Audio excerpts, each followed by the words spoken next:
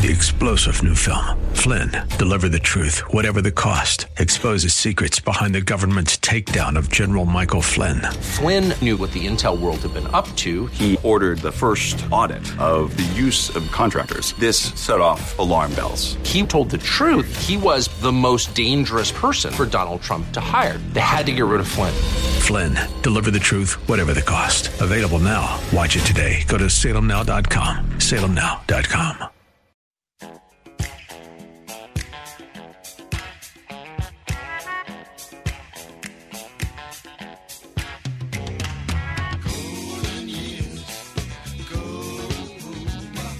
It's Ask the Lawyer with Mike Connors. Got questions concerning elder or estate law? Attorney Mike Connors has the answer. He was recognized in 2012 as one of New York's top lawyers by New York Magazine and brings over 30 years' experience to the table. His office number is 718-238-6500. That's 718-238-6500. Here's Mike Connors.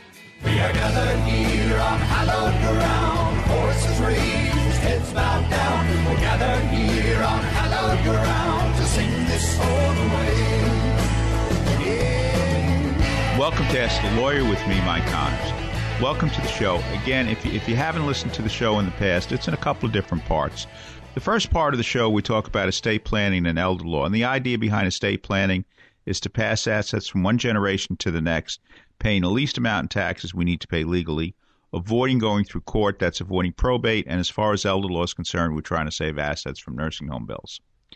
Now, the second part of the show, and it's never in equal parts, we talk about history, politics, religion.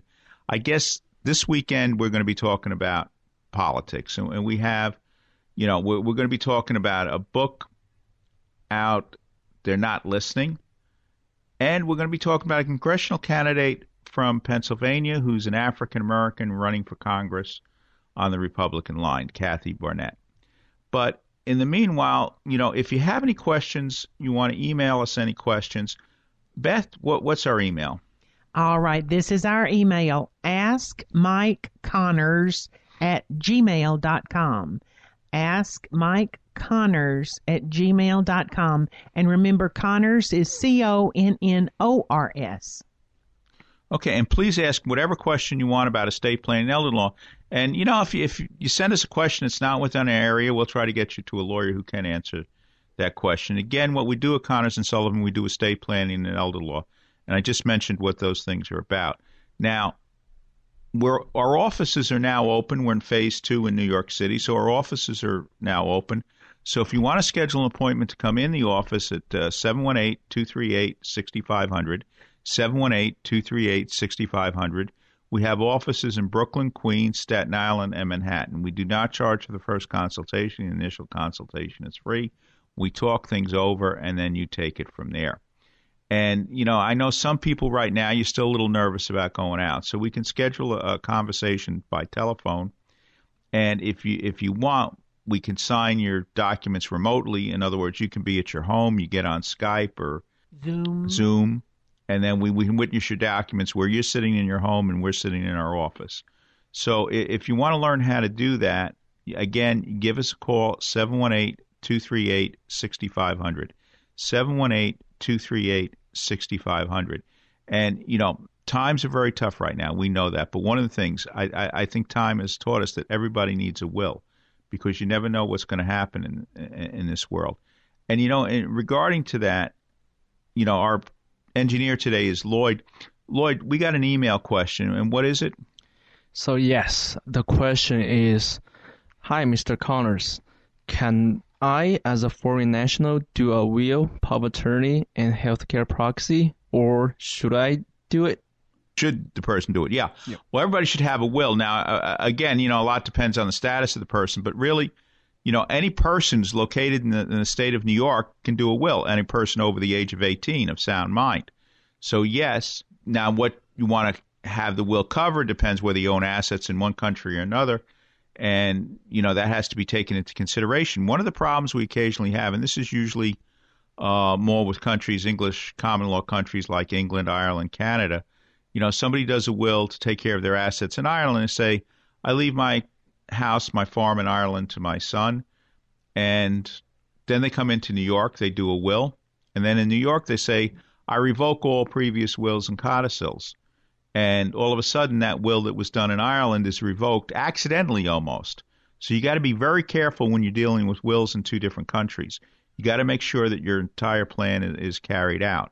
So that's one of the things. But certainly if you're a foreign national, if you have assets in the U.S., you certainly should have a will taking care of the assets. But even if you don't, you want to appoint an executor. You want to have somebody in charge. If you pass away in New York, make funeral arrangements, whatever. Even if you don't have assets in New York, and there's a possibility you may pass away in New York, or you do have assets in New York, you certainly want to have a will. And at the same time, power of attorney. If you have bank accounts in New York, if you own real estate in New York, you definitely should have a power of attorney if there's a family member out there you can trust or somebody to make financial decisions for you in case you become incapacitated. So everybody should have a will. If you have somebody you really implicitly trust, you should have a power of attorney. Because one of the questions comes out, let's say you're traveling through New York, and I'm assuming you are in New York since you're thinking about doing a will here. You're in New York, God forbid you have a stroke, a disabling illness, you get hit by a car. The court may appoint somebody to oversee your affairs. Ordinarily, you want to choose the person. Now, in most cases, when we're talking to people, we're recommending family first.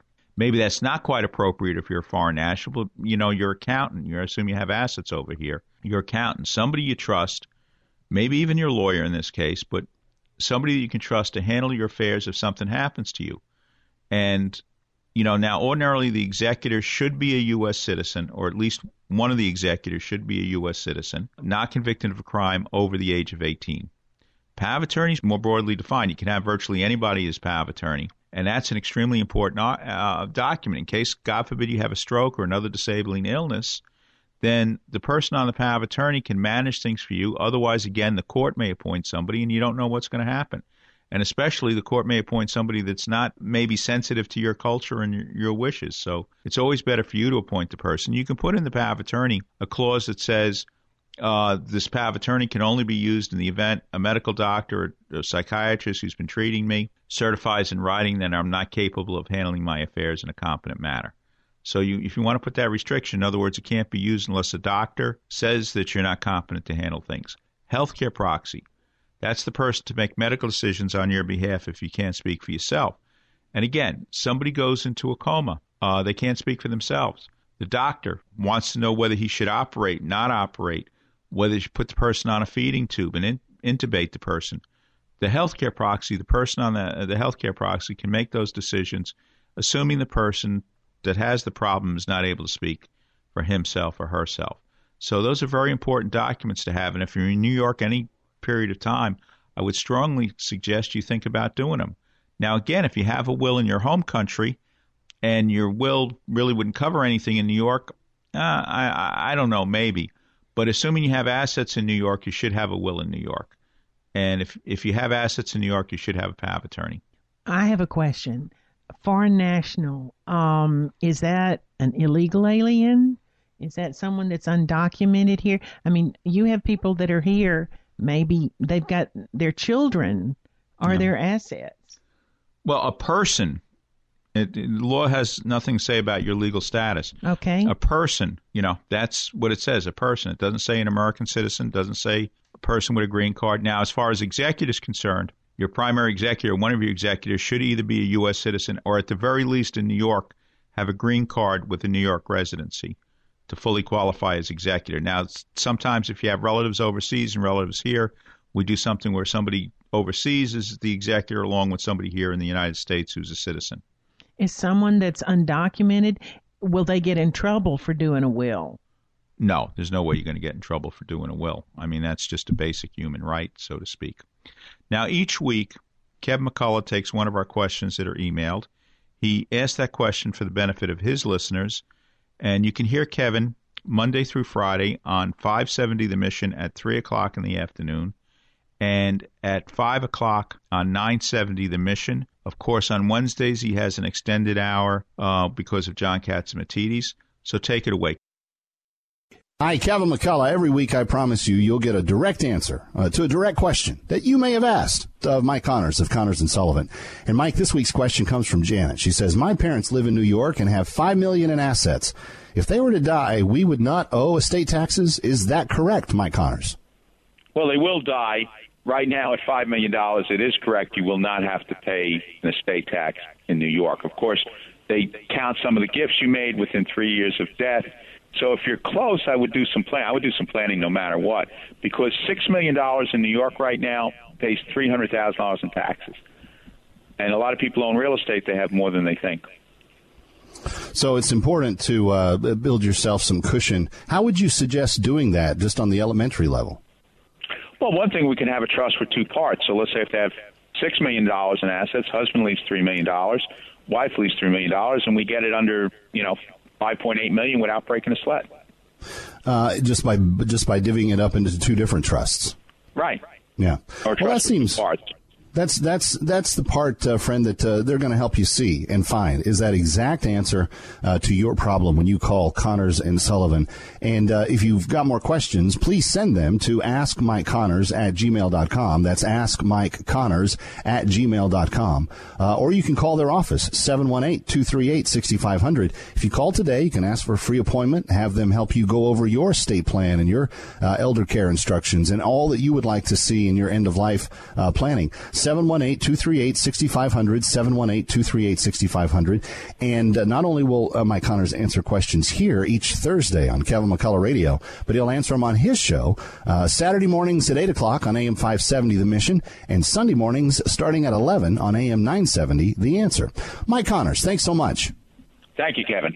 How can I protect my family if something happens to me? What if I need to go to a nursing home? What will happen to our savings, our home? What's the best way to give my home to my kids? Who will help us take care of Grandpa? These and many other questions can be answered with a phone call to Connors and Sullivan, Attorneys at Law, PLLC, 718-238-6500. Mike Connors, one of New York Magazine's top lawyers, has over 30 years of estate planning and elder law experience. Mike and his team of professionals will help you protect your assets from probate, taxes, and nursing home costs so you can have peace of mind knowing you and your family will be taken care of and protected. I'm Mike Connors, founder of Connors and Sullivan. People don't plan to fail, they fail to plan. The time to plan is now. I'm Beth Connors. Call today for a free initial consultation with one of our experienced lawyers. Connors and Sullivan in Brooklyn, Queens, Manhattan, and Staten Island. Call 718-238-6500, 718-238-6500, or ConnorsandSullivan.com.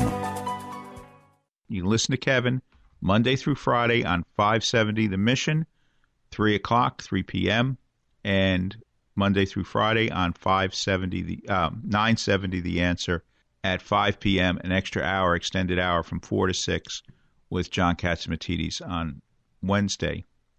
Now, as I mentioned before, we did our little bit on about estate planning. We're going to start talking about politics right now. And, our next guest is Ryan Girdusky, who has a book, They're Not Listening. And who's he talking about? He's talking about the elites in reference to Donald Trump. We'll take a short break. We'll be back in a few minutes. If you're a homeowner age 62 or older and are finding it hard to pay off debt, or how about enjoying your retirement years with less stress? A government-insured reverse mortgage may be the answer or might be the perfect solution for you and your family. Hi, this is Frank Melia, a certified mortgage planner. I've been a mortgage specialist for over 20 years, and I've helped countless homeowners all over the tri-state area tap into a little or a lot of their home equity so they can use it right now. This past October, the federal government made changes to the reverse mortgage loan program. Give me a call now so our office can show you how these changes affect how much money you receive and how the annual mortgage insurance costs have decreased. My job is to help you find the best solutions for your retirement goals. I do this by educating homeowners with straightforward information and answers. It's free to call and speak with me, Frank Melia, to determine if this FHA program might be able to help you and your loved ones now. Call and speak with me right now. I'll answer your questions and help you decide if a reverse mortgage is right for you and your family. Make the call now, 888-943-2646, or try me on the internet at www.quanticbank.com/F-Melia. Once again, call 888-943-2646, and you could be on your way to a stress-free retirement. Frank Milia, NMLS number 62591. All loans provided by Quantic Bank, NMLS number 403503. Do you have somewhere to sleep? Did you eat today? Are you making ends meet? For thousands of New Yorkers, the answer is no. For children and youth, adults, seniors, people struggling with addiction or mental illness, and for the isolated, Catholic Charities of Brooklyn and Queens is there. With 160 programs and more than 4,500 units of affordable housing, Catholic Charities is one of the largest multi-service charitable organizations in the nation. We help change lives and build communities. If you or someone you know needs assistance, call 718-722-6001 or visit ccbq.org. Time now for Connor's Corner, where Mike takes a closer look at topics like history, politics, religion, and more. Here's Mike. Welcome to the Connor's Corner segment of Ask the Lawyer. Right now, our next guest is New York native Ryan James Girdusky, and he has a book out. They're Not Listening: How the Elites Created the National Populist Revolution. Welcome to the show. Thank you for having me on. Okay, so obviously the title gives you an idea, but what's the book about? So in 2016, when Trump won and Brexit happened, a lot of people sat there and wondered really what was national populism and why was it happening. And the media equated it to just, angry white old people in Ohio or Northern England, and it was not meant to be thought of much about. Well, I did some research and some data, and actually it's happening across the entire world. It's happening on every single continent. And the issues that are driving this movement on national populism are something that crosses racial lines, religious lines, nationality, ethnicity. And it's a movement really towards gaining back national sovereignty, reducing immigration, improving the quality of life of working-class people. And those are the issues that are tying people across the globe worth paying attention to. All right, so you're tying in, Brexit. Tell the audience, because, obviously we don't have much of an audience in Great Britain. What was the motivation for Brexit? So the EU, there's a thing called the post-democratic system. That's what I detail in They're Not Listening: How the Elites Created the National Populist Revolution. And that's basically when people go vote and they hold elections, but really all the mechanics happen afterwards the same as they did regardless of what happens at the election. And that is what happens with the EU. The EU is very much a post-democratic system. They don't really have a true democracy there anymore. And so under the EU laws and EU regulations, there was everything from how much electricity your toaster used to how much if you could go fishing in certain regions of the North Atlantic. And this is something that the people of England had no say on. They had no control over. I think it was like 80% of all the laws were created in Brussels. And they had no democratic ability to sit there and change the laws. They couldn't vote for it. So that was one of the main drivers. The other main driver was immigration. Under the Schengen Agreement, which is a law that erases the borders between nations within the EU, millions of people, mostly from Eastern Europe, came to the UK, and increased housing prices tremendously as there's more people and there's fewer homes that increased prices, and secondly started changing the culture over there, and they were getting very tired of the mass migration of people from Eastern Europe, as well as people from other parts of the world. But Eastern Europe really had no filter to it whatsoever. They can come in droves, and as many can come as they want to come. And if you live in Poland, for example, or Hungary or Romania, and you save a portion of your income, you could work in London and retire there and have a good life. But you absorb the welfare system, you absorb a lot of the other byproducts of living in a very wealthy nation. You are, taking the jobs of lower class English people or immigrants into England who came into the country before them. So that was a main driver of why Brexit happened. And we see those kinds of trends today. It's issues of sovereignty, issues of immigration, issues of who gets to decide what laws happen, and how does the bureaucracy respect the will of the people, or in this case, not respect it. Okay, now you say post. I think it's worth another point. What's post-democracy, post-democratic? So post-democratic is where people go and vote, and they have all the systems of democracy, but the bureaucracy, the what some people call the deep state, the eternal mechanics of some of these capitals in some of these countries.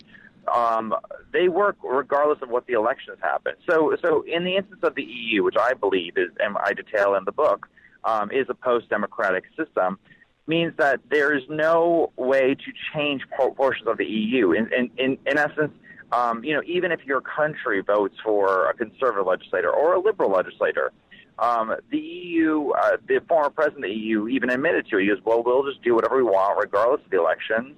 And as long as no one causes that much of a fuss, we'll just keep going. And when the EU Constitution was happening back in 2007, they started saying, oh, we'll have the countries ratify it by a popular vote. Well, what happened? Ireland took a vote and France took a vote, and they both voted it down. So they stopped holding the national referendums on it to pass the Constitution, and they just made the Treaty of Lisbon and passed it with just the signatures of different EU leaders and different leaders of countries. So they couldn't get their way through one way. They went through a different way, and they totally deterred actual democracy, actual democratic orders, and that's how they pushed through, systematically country after country after country, and that's why countries now are considered leaving. It's not radical to believe that, a nation like Italy will be leaving the EU probably in the next 10 years. What other countries do you think will be leaving the EU? I think that countries in Southern Europe really have a position right now with the EU that is very, very detrimental. I think that the coronavirus and the absolute devastation it had on Italy and the lack of help that they receive from any other country is startling. And if you look at right now, the major political parties that are surging right now, Lega, which is Matteo Salvini's party, which is a National Populist Party, or the Brothers of Italy Party, which is another National Populist Party. They're right now in first and third place, respectively, and it's not hard to imagine that they can get into a position where they can create a governing coalition and leave the EU.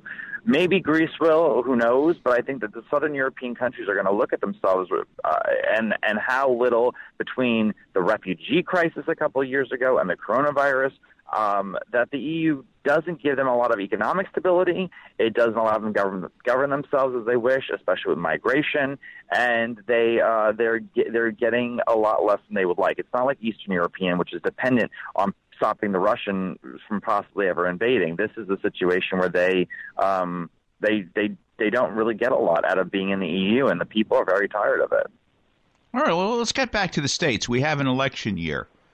How is the National Populist Revolution, how's it going to affect this year's election? Well, if you look at certain issues, the problem with gauging this with all politicians is that Donald Trump is, bigger than politics himself. He's the biggest, image in the world, and sometimes people look at him as a character and kind of forget about the issues. But if the issues are what matter, you have to remember, Trump got 5 million Obama voters in the Midwest to sit there and support him. And that's why he became president of the United States.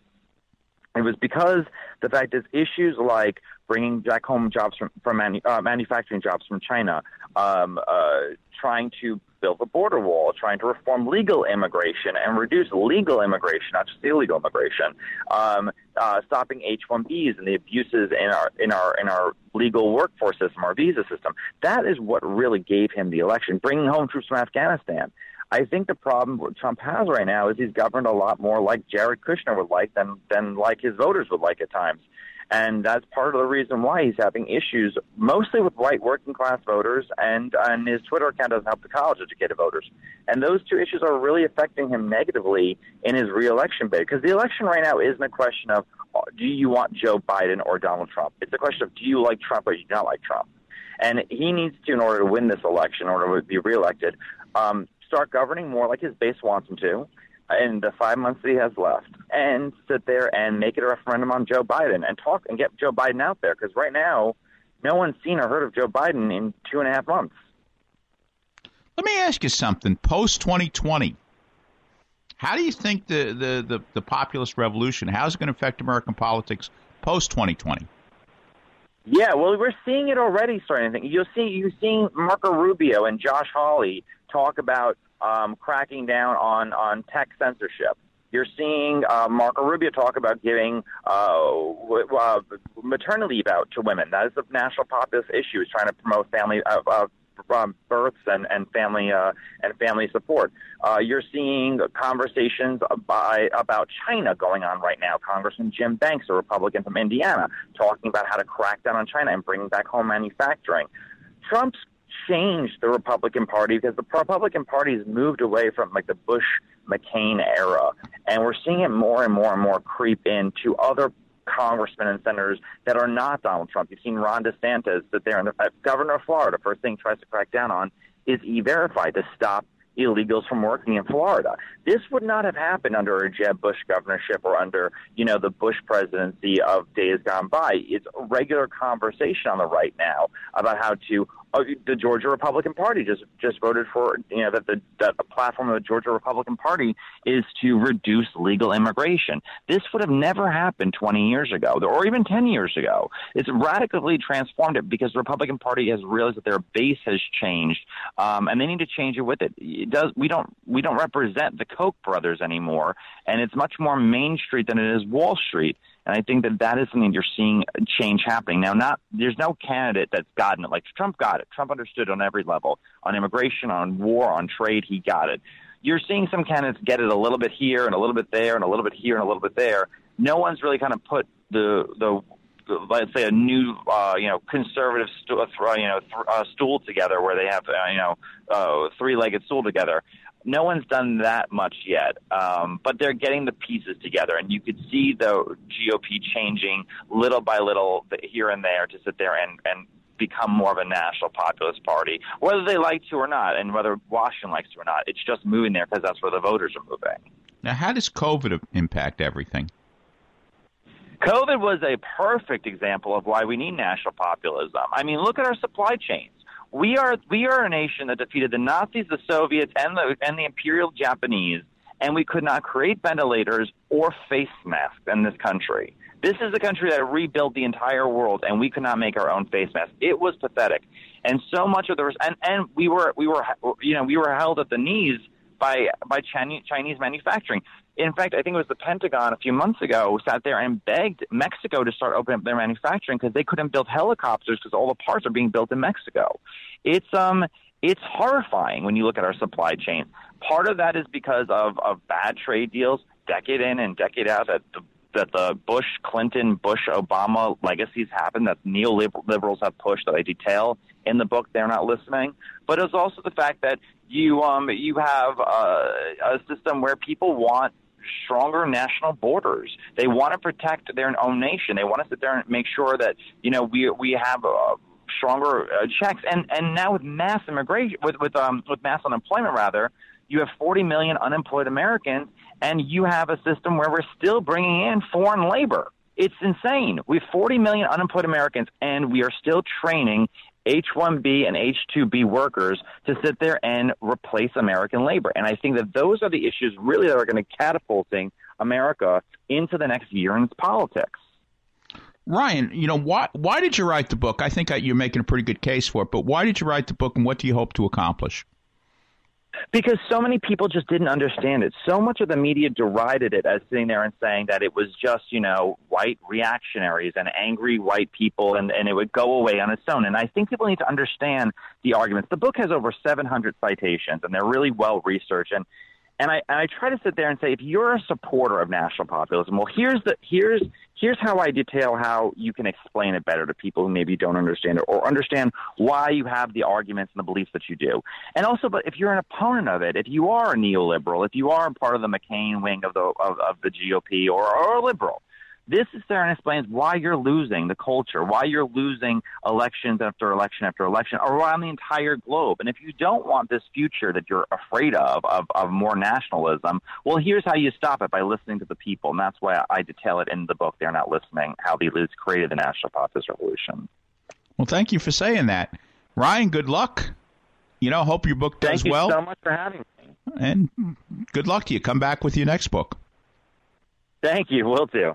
Whether you need help with drafting a will or trust, power of attorney, healthcare proxy, living will, or protecting your assets from nursing home costs, Connors & Sullivan's goal is always the protection of your rights and interests. The professionals at Connors & Sullivan have been helping people like you plan their estates and protect their families for over 30 years. I'm Mike Connors. Come to our office for a free initial consultation. Talk with me or one of our experienced attorneys to see how we can help you protect your family, your assets, and your legacy. There is no one strategy that fits everyone, but the biggest mistake when it comes to estate planning is no planning at all. Call Connors & Sullivan, attorneys at law, today to schedule a free initial consultation with an attorney at any of their convenient locations in Brooklyn, Midtown Manhattan, Queens, and Staten Island. 718-238-6500. That's 718-238-6500, or visit their website, ConnorsandSullivan.com.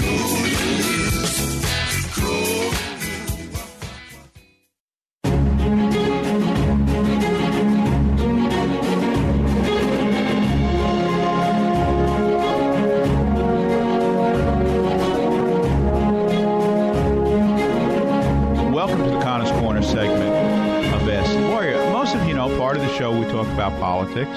And, this year, it's not just a presidential election. We have senatorial candidates across the country, and we have congressional candidates, and every congressperson is up for election or re-election this year. And these elections are important. It determines the future of our country. And right now, we're very proud to have a candidate from Congress from Pennsylvania, Kathy Barnett. Welcome to Connors Corner. Hi, thank you so much for having me. Okay, so where are you from in Pennsylvania? I am running for Congress in the 4th Congressional District of Pennsylvania.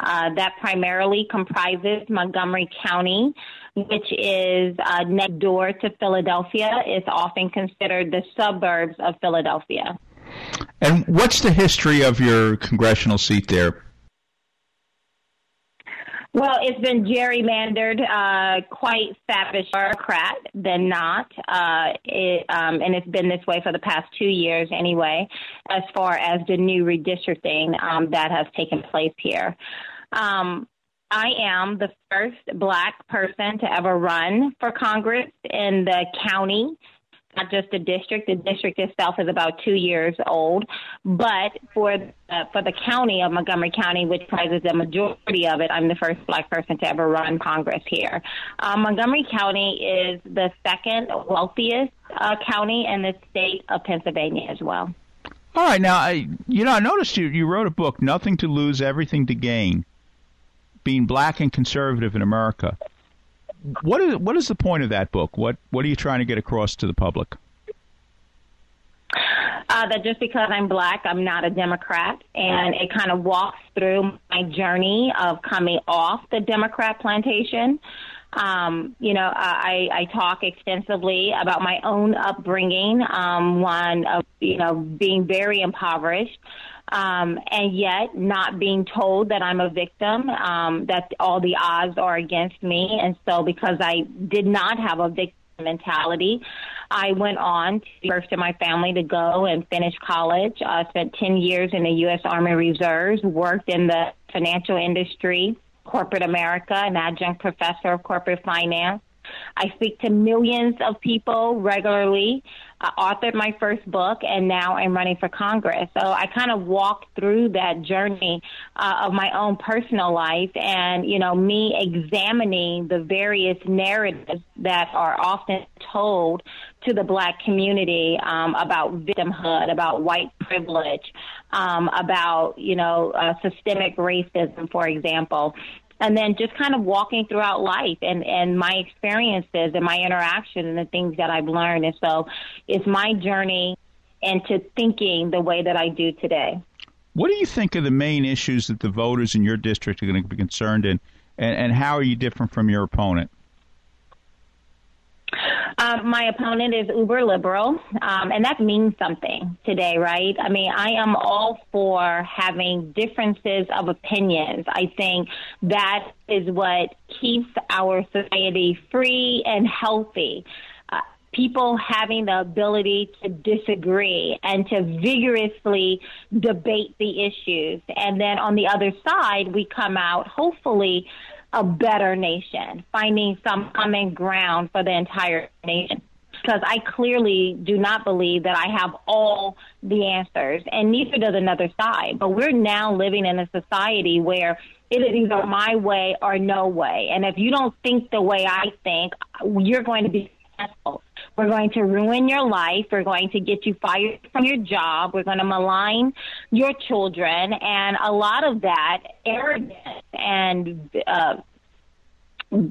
just hatred and anger is coming from the very far left, and is where my opponent sits, on the very far left. She has proven herself to be right alongside the squad. She votes roughly 90-95% in line with AOC.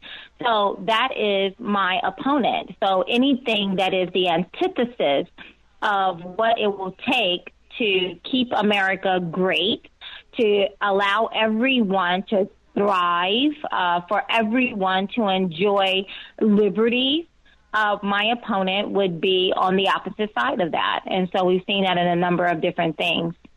You know, I would think you probably have a unique perspective on Black Lives Matter, because black and conservative.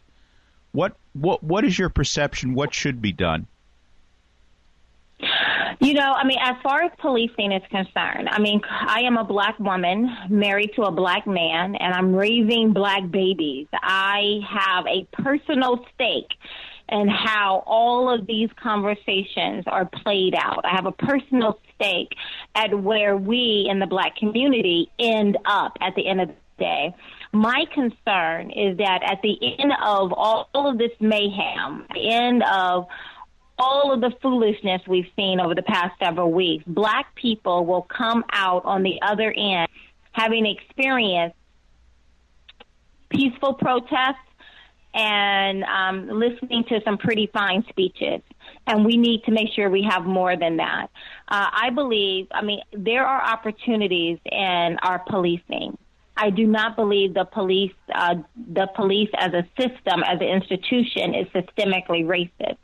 I believe that there are bad apples. I believe there are bad apples on Wall Street. I believe there are bad apples in bankers and across every other aspect of life. But specifically, when it comes to the police department that monitors certain communities, there are disparities, and we can talk about those disparities as adults, and we can come up with better solutions. But I do not think that policing is the number one issue affecting the black community. I think one of the bigger issue in the black community is that you have a lot of white liberals who come into predominantly black communities to tell black people what their issues are.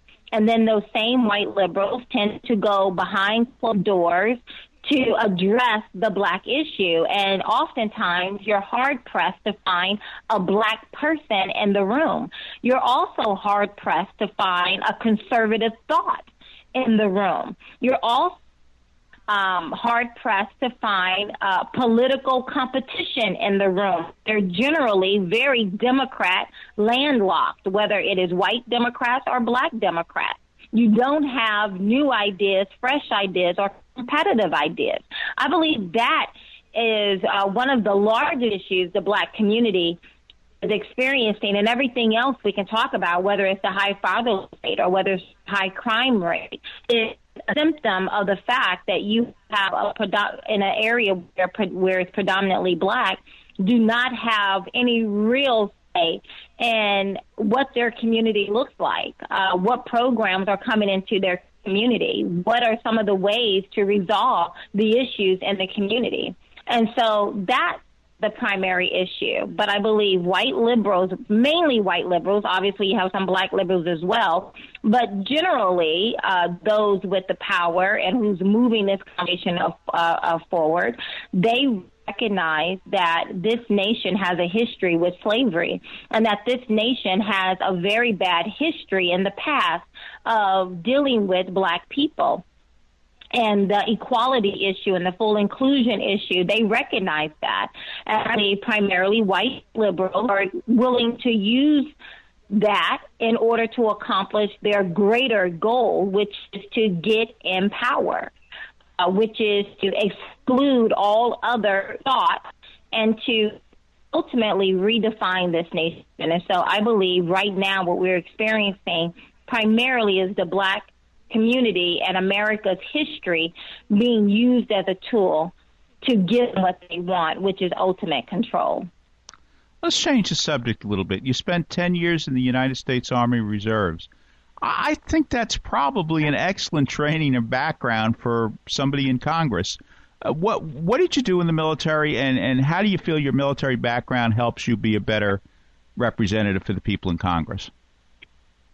When I was getting ready to graduate from boot camp, 18 years old, and I was getting ready to graduate, and I'm walking my own business, and then I had the thought, I could be called off to war.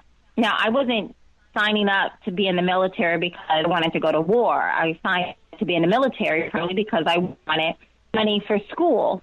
But I had that epiphany, and granted, I should have had that epiphany before I signed up to be in the military. But nonetheless, I remember having that thought. It's like, oh, my goodness, I could be sent to war, lose my life, or come back maimed. Would I do that? And, after some thought, I said, yes, I would go. If I was called, I would go and defend this nation. But in order for me to do that, I remember having the very clear thought that I must learn about my country. And so from the age of 18 to today, several decades later, I have been on the journey of learning the good, the bad, the downright ugly about this nation, as well as the opportunities and those things that make this nation the greatest nation that has ever existed. I've taken the time to read, to understand, to consider, and to align my life with that level of understanding. And it all started with me going into the military. I don't know if I would have had that epiphany and desire to truly understand, now, what exactly could I be laying my life down for? Maybe I want to get a better understanding of what that is. And that all started with me being in the military. What kind of occupation did you have in the military? What was your MOS?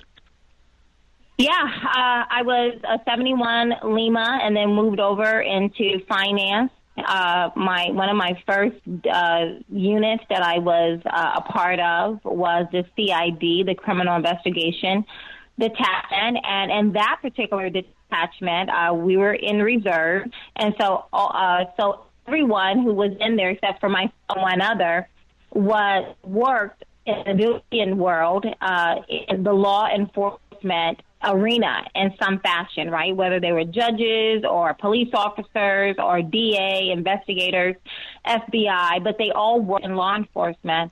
And so being able to spend time, and again, I was the only Black person in the unit, and I was youngest by at least 2 decades. And yet, having that experience of working alongside these men and to get a different picture of law enforcement, because again, growing up in the Black community, it's the same theme. What we're hearing today, I heard when I was a child. And so now I'm working alongside these men. And again, I'm learning a different perspective. I'm getting to know these individuals and the stress and the stress they and their families are under. And just hearing stories, being better acquainted, opening up my horizon. And again, that was when I was, being in the military gave me that experience. And I think all of those things and so much more, make someone like myself, fit for Congress, going in and understanding that, being divisive, putting a stake in the ground, and either you do like I say or else I'm going to cancel you out. It just doesn't work. And it hasn't been working for us as a nation, specifically over the past 4 years. We are no better off by being all enraged and not listening to the other person. Well, let me ask you something. If somebody out there, they want to learn more about your campaign, where do they learn? What's your website? You can go to Kathy Barnett, KathyBarnettForCongress.com. KathyBarnettForCongress.com. Okay, and you know, in the final minute we have right now, what do you think is the most important issue in your congressional district? Oh, my goodness, there's so many.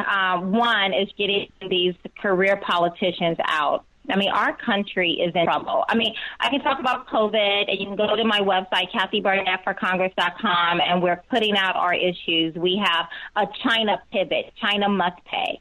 We have reopening Pennsylvania, across our county, like so many others, like in New York, for example. You know, there are still industries that are not fully open, and the impact that is having on people's lives.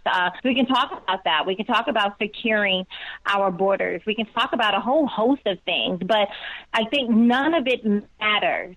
We as Americans don't realize that our nation is in trouble. This is like no other time, not in my lifetime anyway.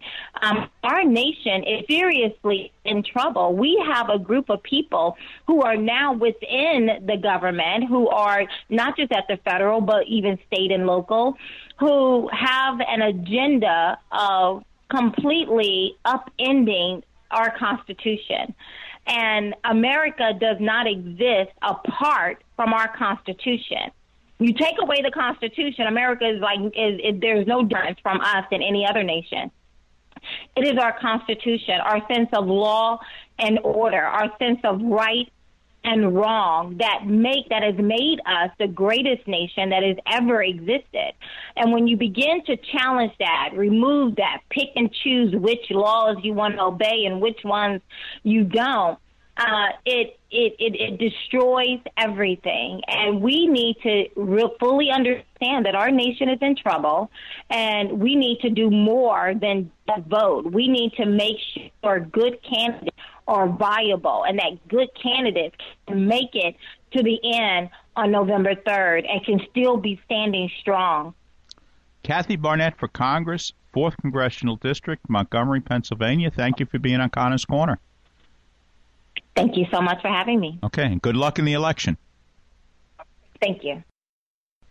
The Guild for Exceptional Children, or GEC, has been providing excellent care to children and adults with developmental disabilities since 1958. It is our mission to help build better lives and brighter futures for the people in our care. We serve nearly 1,000 individuals each day and are proud that 90 cents of every dollar is used for actual services. Please visit www.gecbklyn.org or call 718-833-6633 to learn more. I think I just found myself believing that I didn't need God. I just had everything under control, and church was actually a burden to me. I might have gone to church, at Christmas time, gradually quit going. No, I didn't take my faith seriously, which probably means I never really got it to begin with. You can have a beautiful car, a big fancy home, but if you don't have Christ in your life, there's an emptiness that's there. We are enslaved to power or to greed or to wealth or to lust, especially as a man. But there's a true freedom to not be enslaved, but to attach ourselves to God and to be free. Thank God I'm home. Now that I'm back in the Catholic Church, I'm a new person. I love it. There's peace in our home that we didn't have before. You're coming home to a Catholic family where people today just embrace you. If you've been away from the Catholic Church for whatever reason, we invite you to take another look. Visit CatholicsComeHome.org today. I have children. How can I protect them if something happens? Will my assets be lost if I go into a nursing home? We have property. How will it affect the ones still here? Who will help us take care of Grandma? These questions can be answered by calling 718-238-6500 for a free consultation from Connors & Sullivan Attorneys at Law, providing dedicated, caring, and highly responsive legal services. They're focused on issues that matter to you: protection of your family, preservation of your assets, and respect of your wishes with dignity. That's all I want from a lawyer, making it easier for my children. Call 718-238-6500. Get a free consultation. Connors & Sullivan's clients don't get lost in the cracks. They have dedicated dedicated attorneys who know their clients and the issues that matter most to them. Connors & Sullivan's estate planning, elder law, and probate attorneys work closely with every client. Don't leave behind problems for your family. Call 718-238-6500 and get a free consultation today. Connors & Sullivan. Plan now for later. Hopefully, Kathy Barnett will be in Congress next year. Now, it's a July 4th weekend. Let's have a safe weekend out there. It's going to be hot, everybody. Hot in New York City. I hope everybody just loves their neighbor. I know people say that all the time, but there's too much anger. Just stop it. Care about the person next door, and don't riot. Don't loot. Don't be mean to policemen. Don't be mean to anybody. I don't know. I don't think too many of our listeners are being mean to anybody. Well, I hope they're not, but maybe they know people that are being mean, and maybe just walk over to that mean person and hug them. I'm sorry. I'm so sad about all of this. You know, about 10 years ago was our first broadcast on 970 The Answer, and it was on July 4th weekend, and we had the immortal Ed Bars on our show. He was talking about the Battle of Gettysburg, because the Battle of Gettysburg was July 1st, 2nd, 3rd, 1863. So he talked about that battle, and I think at the time it might have been the 150th anniversary of the battle. But again, we were just talking earlier, maybe we're going to dig up some of the Ed Bars interviews in the past. Oh, please. What should we, you know, I think the last couple we did the Battle of Atlanta. Tom Sweeney. And Tom Sweeney. Tom Sweeney. Yeah. So we have to look at the archives. Lloyd, let's look at the archives, and maybe next week we'll play an Ed Bars, one of the back ones for Ed Bars. Do we have the Ed Bars doing the Battle of New Orleans? I think we do. Yeah, because, you know, Ed Bars, the Battle of New Orleans, the main part of the battle took about 20 minutes, but it took Ed Bars about 40 minutes to go through the battle from, you know, beginning to end, because he had to tell us what was going on the left flank, what was going on in the center, and what was going on in the right flank. So, you know, by the time he consolidated all, he explained the battle of 20 minutes and 40 minutes. But, and, you know, one of the things, too, and it's hard to explain because it's on radio, but, I mean, years ago, when Ed Bars would do, and even now, I guess, but he's not doing a lot of speaking engagements, but even years ago, when he's doing his speaking engagement, you know, he would say something like on September 17th, 1862, or on July 3rd, 1863 at approximately 3 p.m. in the afternoon. Well, he never used any notes. He was going off his memory. And if you saw him in person, you could almost see like he was reading the battlefield report. He'd close his eyes and he'd read the battlefield report in his mind. You could see him doing it. He'd close his eyes and he'd read the report from his photographic memory. Right. Although he said his memory isn't photographic, it's just he remembers what he wants to remember. So I what think a treasure. Yeah, I think we should probably get, you know, Ed Bars back on. And those who remember Ken Burns' Civil War, and I think most of you like history, you remember Ken Burns' Civil War. Ed Bars and Shelby Foote were the two main speakers. Shelby Foote was the guy with the southern drawl. Ed Bars was the guy with the booming voice. And, of course, he I don't know, maybe he was 65 back then, and he's over 95 now. Remember, he's possibly the only living person to see the 1933 All-Star game. Here we go, baseball. Yeah. So don't bring that up. That's sad. We got to get some of our old baseball archives up, and maybe we'll play one of the, you know, baseball players.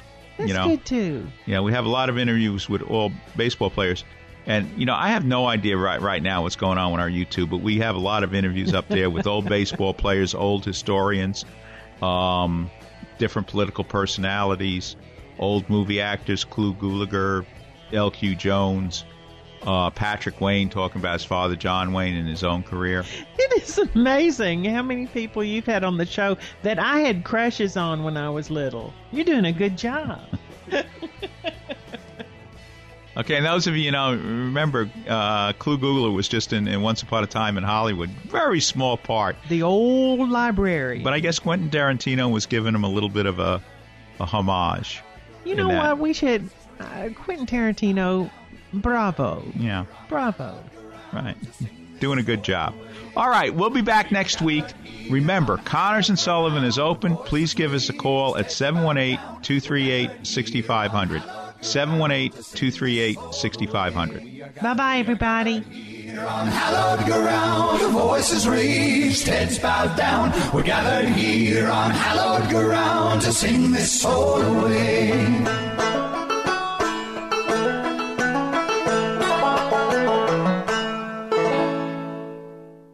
The preceding pre-recorded program sponsored by Connors & Sullivan, Attorneys at Law, PLLC.